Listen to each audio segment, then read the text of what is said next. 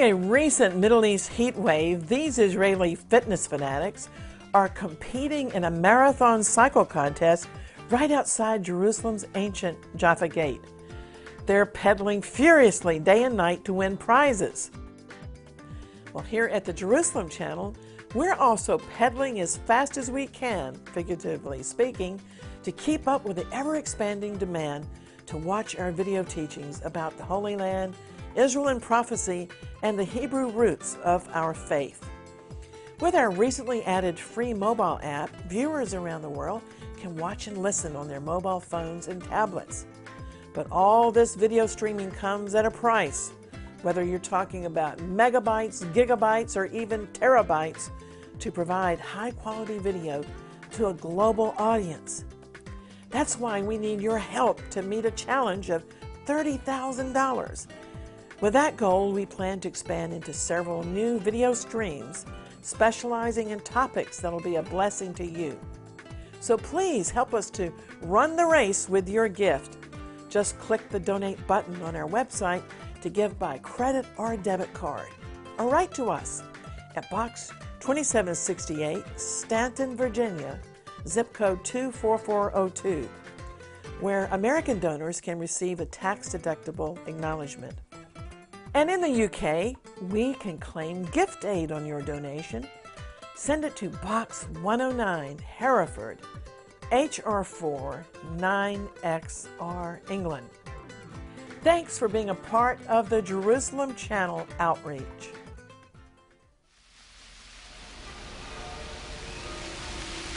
The Jerusalem Channel is made possible by viewer support. Thanks for watching. The Bible describes numerous occasions when God literally sent miraculous fire from heaven. In our present age of the church, an age characterized by mercy, God doesn't rain down fire and brimstone. Instead, He sends the convicting and purifying fire of the Holy Spirit. But, once again, according to the book of Revelation, during the period in the future known as the Great Tribulation, God will grant fiery power, once again, to His two witnesses in Israel.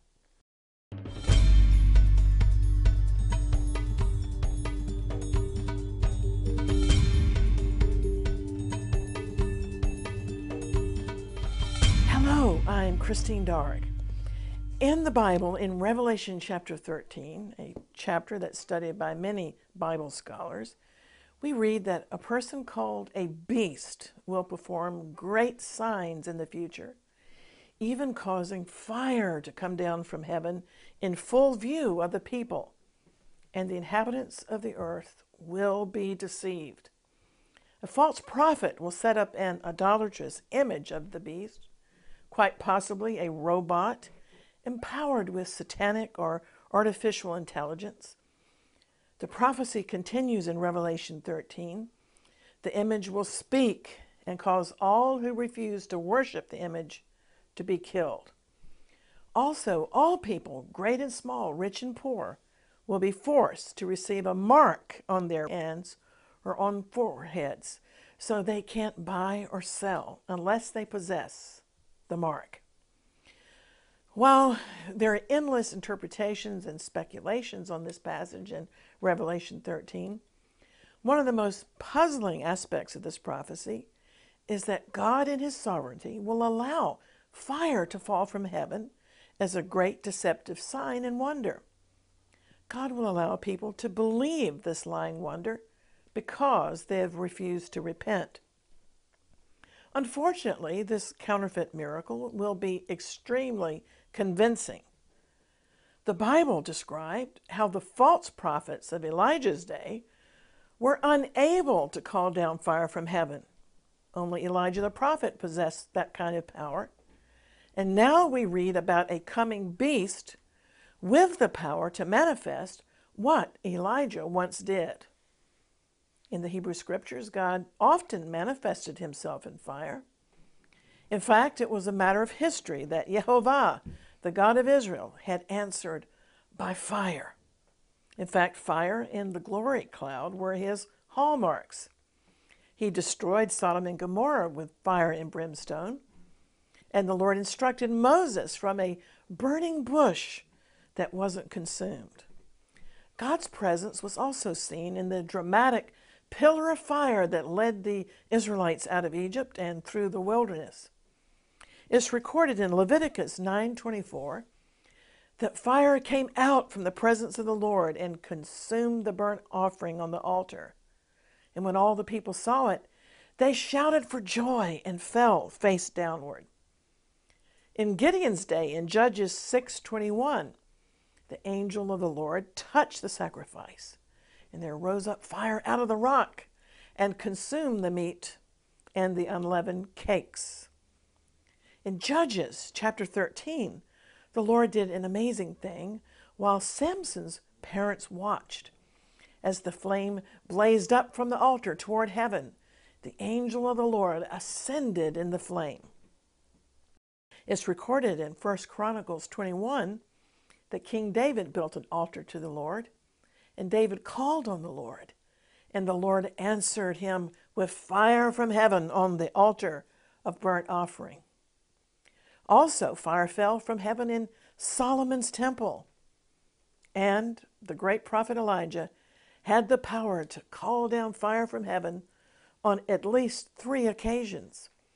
These fiery judgments happened at a time of almost universal idolatry. For example, twice when companies of 50 men were sent to arrest Elijah on false charges, he said, "If I'm a man of God, let fire come down from heaven and destroy you." And immediately the fire of God fell from heaven and killed them all. The fire was miraculous and fell at the call of Elijah. Well, the Bible teaches that even this earth eventually will be purged by fire. But the earth won't be destroyed. It will be renovated, as it were, and refined by fire, as taught by the Apostle Peter in 2 Peter chapter 3.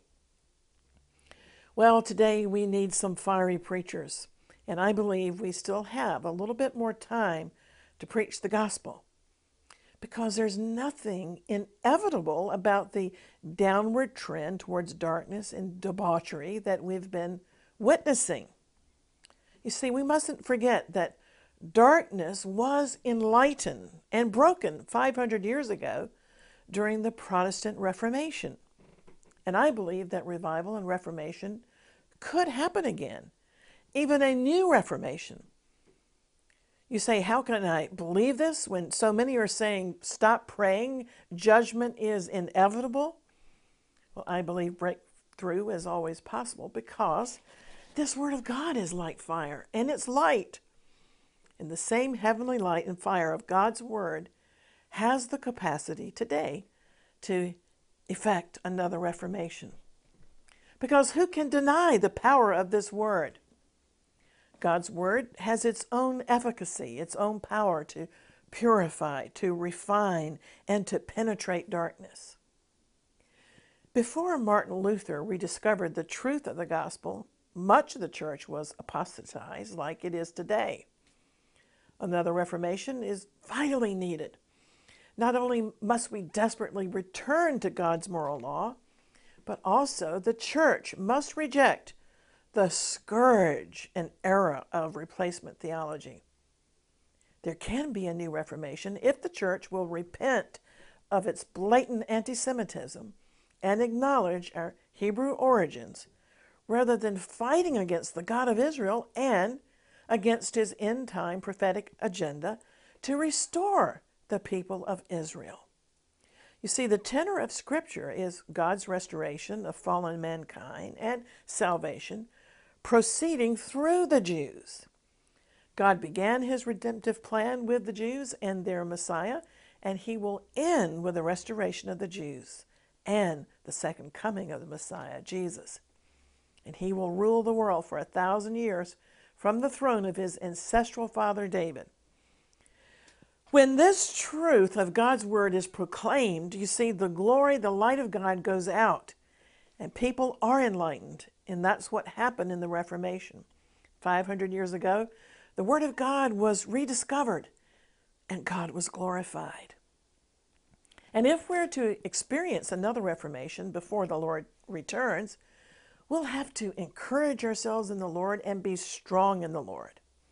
One of the themes of our ministry is Daniel 11:32, which declares the people who know God will be strong and take action doing exploits. Darkness can be overcome again when we send forth the light. Now, in the New Testament, fire is an idiom of zeal. Individual tongues of fire rested upon the heads of the disciples in the upper room on the day of Pentecost. But when Jesus' disciples, James and John, asked if they could call down fire upon the Samaritans, Jesus rebuked them. He wasn't saying that Elijah had acted wrongly, because God himself had sanctioned Elijah's ministry. But the rebuke of Jesus meant that there's a higher road in the gospel age, the spirit of love and grace, by which his disciples should be motivated to save lives and not destroy lives. But also, Jesus clearly warned of the reality of hellfire, the terrible agony of lost souls who go away forever into everlasting fire. There, he said, there'll be wailing and gnashing of teeth. Now, during the tribulation period in Bible prophecy, the Lord's two witnesses mentioned in the book of Revelation will have power like flamethrowers. It says fire will proceed out of their mouths. Some theologians believe this description is an idiom for fiery words, but others say it should be taken literally. In fact, many theologians believe that one of the two witnesses mentioned in Revelation chapter 13 will be the fiery prophet Elijah himself, because Elijah never died, and he was associated with fire. So let's study the account that we find in 1 Kings chapter 18, when Elijah confronted the false prophets of Baal. Baal was the weather god and the chief of all the other false deities. The challenge of the day was, who is God? The pagan god Baal or Jehovah, the omnipresent God of Israel? Elijah asked the people, how long will you waver between two opinions? If the Lord is God, follow him. But if Baal is God, follow him. Well, the world today needs to know who is the real God, just like in Elijah's day. And he stood alone against the false prophets and an ambivalent public. And yet he wasn't alone, because he and God were the majority. You see, the land of Israel had been suffering a long drought due to the sins of the people. And the pressing question was, which God had the power to send the necessary rain? Elijah's challenge was that the God who answers by fire, he is God. Well, all the people agreed that Elijah's proposal was well spoken. Now, the prophets of Baal fervently invoked their God. They made a great spectacle of themselves, frantically dancing around their sacrifice, slashing and mutilating themselves until their blood flowed. But their idol was stone silent. They couldn't conjure up even a spark.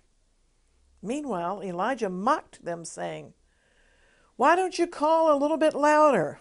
After all, he's a god. Maybe he's occupied or gone on vacation. Perhaps he's asleep and needs to be awakened. Well, the false prophets were taunted, and they prayed louder, and they cut themselves more, and blood gushed out more.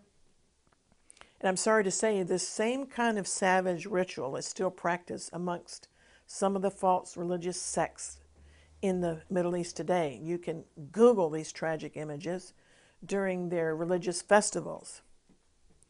Well, the false god was contemptible and unresponsive. The false prophets raved on, trying to make something happen, but there wasn't a flicker of fire. 850 voices in full chorus cried, "O Baal, hear us!" But their idol was deaf and mute. Then Elijah stepped forward as if to say, "Enough of this nonsense.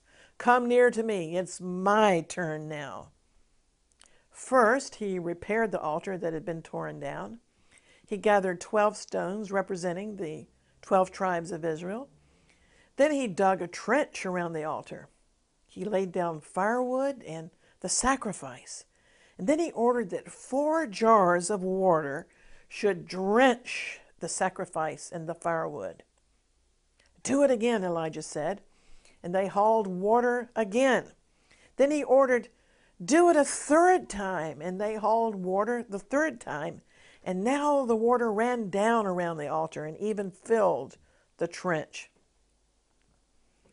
At the time of the evening sacrifice, Elijah stepped forward and prayed, "Lord, the God of Abraham, Isaac, and Israel." Why did he mention those 3 names? Because God has established his covenant with those 3 Hebrew patriarchs. "Lord, the God of Abraham, Isaac, and Israel, let it be known today that you are God in Israel, and that I am your servant, and I've done all these things at your command. Answer me, Lord, answer me, so that these people will know that you, Lord, are God, and that you are turning their hearts back again." What a prayer. I say amen. Now stand back. Whoosh!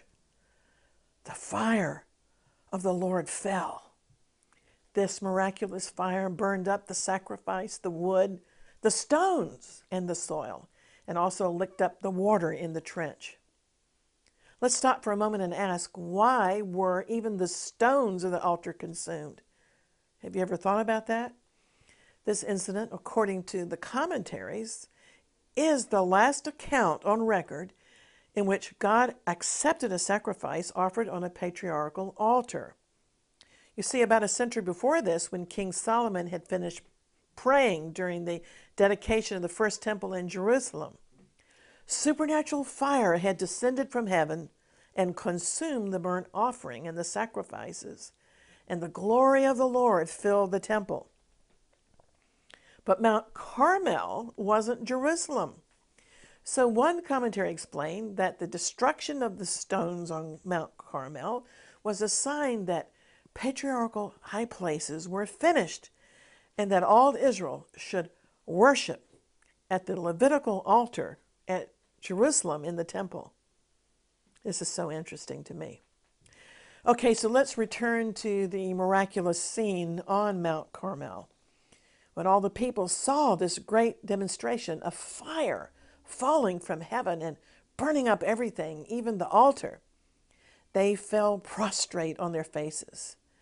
And they cried in unison, "The Lord, He is God.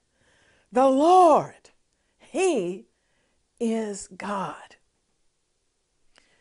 And guess what? The point I want to make today is that the very same God who answered by fire is the God of Israel today, the God of the Jews, and the God of the Christians. He's the same. He's the real God, and He's still almighty. He's slow to anger, but when He does get angry, watch out. And the world is going to see a demonstration of His anger and retribution in the future, in the soon coming Ezekiel war that's described in Ezekiel chapters 38 and 39. So, just as the God of Israel showed up big time to confirm the word of His servant Elijah and to get His people off the fence, He has promised to fight in the last days for the Jewish people who've been regathered and restored to the land of Israel. And when He does, there's going to be firepower, and there won't be one unbeliever in the land of Israel after the smoke and the dust clear. Israel will no longer be a secular state. They will all proclaim, like the people did in Elijah's day, "The Lord, He is God. The Lord, He is the one and only God." After the showdown on Mount Carmel between Elijah and the prophets of Baal, the people knew for certain the identity of the true God. And the Bible says in Ezekiel 38 and 39 that in the last days, that showdown is coming in the near future on the mountains of Israel. Yes, the Bible says when enemy armies decide to invade regathered Israel, God's fury will come up in his face, and he will rain down fire and terror on the invaders. They'll be decimated, but tiny Israel will be miraculously saved. That's what this Bible teaches. It's all foretold in this holy book.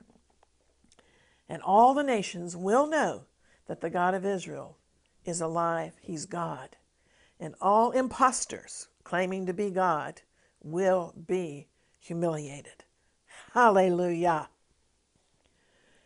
Elijah's encounter was like a preview of the great showdown to come in the future.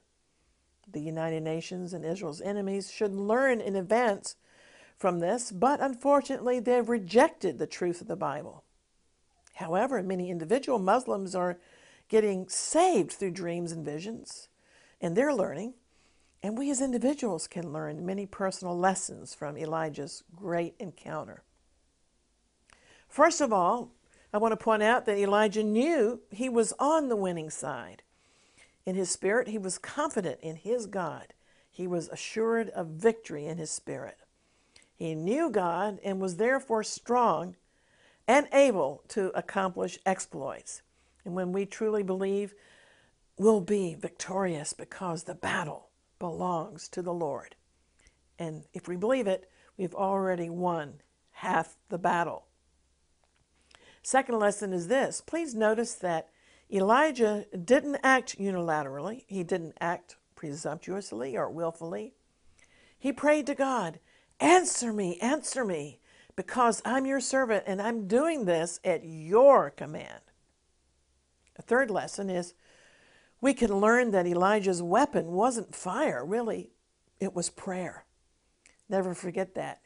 He prayed, hear me, O Lord, hear me, so that this people may know that thou art the Lord God. Well, in vain the false prophets leapt around in their savage rituals, cutting themselves, and their idol failed, was powerless. But at the prayer of Elijah, the heavens were opened, not first with the rain, that came later, but the God of Israel revealed himself in the glory of his fire. With Elijah, there was no hocus pocus. Nothing was done in secret or undercover, no sleight of hand. The fire fell downward from heaven. Well, the commentaries challenge us to be bold like Elijah. We must believe in the victory of our cause if we want to see another reformation. And most of all, we must use the weapon of prayer and believe that the heavens are open and God will rain down his mercy, salvation, and healing as we pray, healing upon broken hearts and broken lives. Now, a fourth lesson for us is this. The prophets of Baal failed, but they were persistent. And shouldn't we believers in the true God be persistent and make fervent supplications? Because God will answer. Diligence and zeal are characteristics of those who belong to the one true God. For example, Jacob wrestled all night with the angel, and at daybreak he prevailed. Now let's consider the exciting possibility of the reappearance of the prophet Elijah, the prophet of fire, in the end times. Over in Revelation chapter 11, God appoints his 2 witnesses to prophesy 1,260 days. They'll be clothed in sackcloth. And why 2 witnesses? Well, it's a Bible precept that everything must be established, not by 1 witness, but by 2 or 3 witnesses. Verse 5 reveals if anyone tries to harm God's 2 witnesses, fire will proceed from their mouths and devour their enemies. Many commentaries say that this is most likely a cross-reference to the Acts of Elijah in 2 Kings chapter 1, where he calls down fire from heaven to destroy his enemies.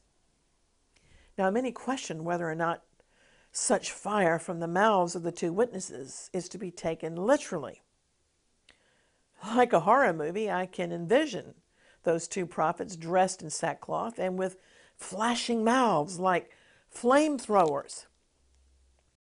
And Revelation 11:5 does specifically say this is how anyone who wants to harm them must die.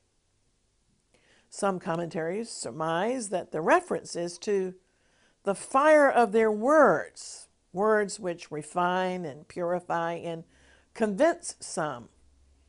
Perhaps it's an idiom like the proverbial coals of fire heaped on sinners' heads, condemning those who reject their testimony. And there's a figure of speech found in Jeremiah 5:14, where God says to the prophet Jeremiah, I will make my words in your mouth fire, and I'll make this people wood, and it shall devour them.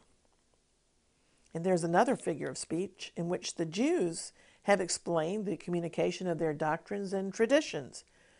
They say that teachings have proceeded out of the mouths of rabbis like sparks of fire, jumping from one mouth into the mouth of another. Well, verse 6 of Revelation 11 also says that the two witnesses will have power to shut up the heavens so that it won't rain during the time that they're prophesying. Again, this sounds like the ministry of Elijah because he had power to decree a drought as a judgment. And verse 6 continues, and they have power to turn the waters into blood and to strike the earth with every kind of plague. Now that sounds like the judgmental powers entrusted by God to Moses, whom many scholars believe will be one of the two witnesses along with Elijah. Now, of course, we can't say for certain who are the two witnesses, but time will tell, because all of God's word will be fulfilled. One of the arguments made for the reappearance of Elijah is this. Just as John the Baptist ministered in the spirit of Elijah as the herald of Jesus, so the prophet Elijah is expected to return to earth to help to prepare the way of the second coming of Jesus, Yeshua. Well, for sure, these are momentous days to study and to ponder end-time Bible prophecy. I want to encourage you to keep looking up for the Lord, but also doing the exploits of the Lord, occupying until he returns, for he's coming soon. And now is the time to win as many souls as possible. But perhaps you don't feel you're ready for the Lord's return. Now is the time to get ready. We only have today. We're not promised tomorrow. The Hebrew scriptures declare that all who call upon the name of the Lord shall be saved. And in the New Testament, the apostles didn't hesitate to say that that name of the Lord is Jesus, Yeshua. For as Acts 4:12 declares, there's salvation in no one else. God has given no other name under heaven by which we must be saved. And if you believe in your heart that God raised Jesus from the dead and confess with your mouth, Jesus is Lord, the Bible promises you shall be saved. So I pray for anyone in doubt right now. Hear me, O Lord, hear me, and show that you are God and that you are causing us in these last days to repent and return to you. Can you say amen? Meanwhile, the fellowship of like-minded believers is very important, and we can stay in touch through the social media and also at our website, exploits.tv, where you can click online to receive our electronic newsletter, Exploits. At our website, all our previous videos are available for viewing around the clock, as well as an archive of articles on end-time topics, faith, and healing. Now you can download our free Jerusalem Channel app to watch our videos on your mobile phone or tablet. Our app also offers daily Bible readings as well as details of our upcoming events in the Holy Land. And so until next time, I'm always contending for the faith and praying earnestly for the peace of Jerusalem. Maranatha. I'm Christine Darick. Shalom.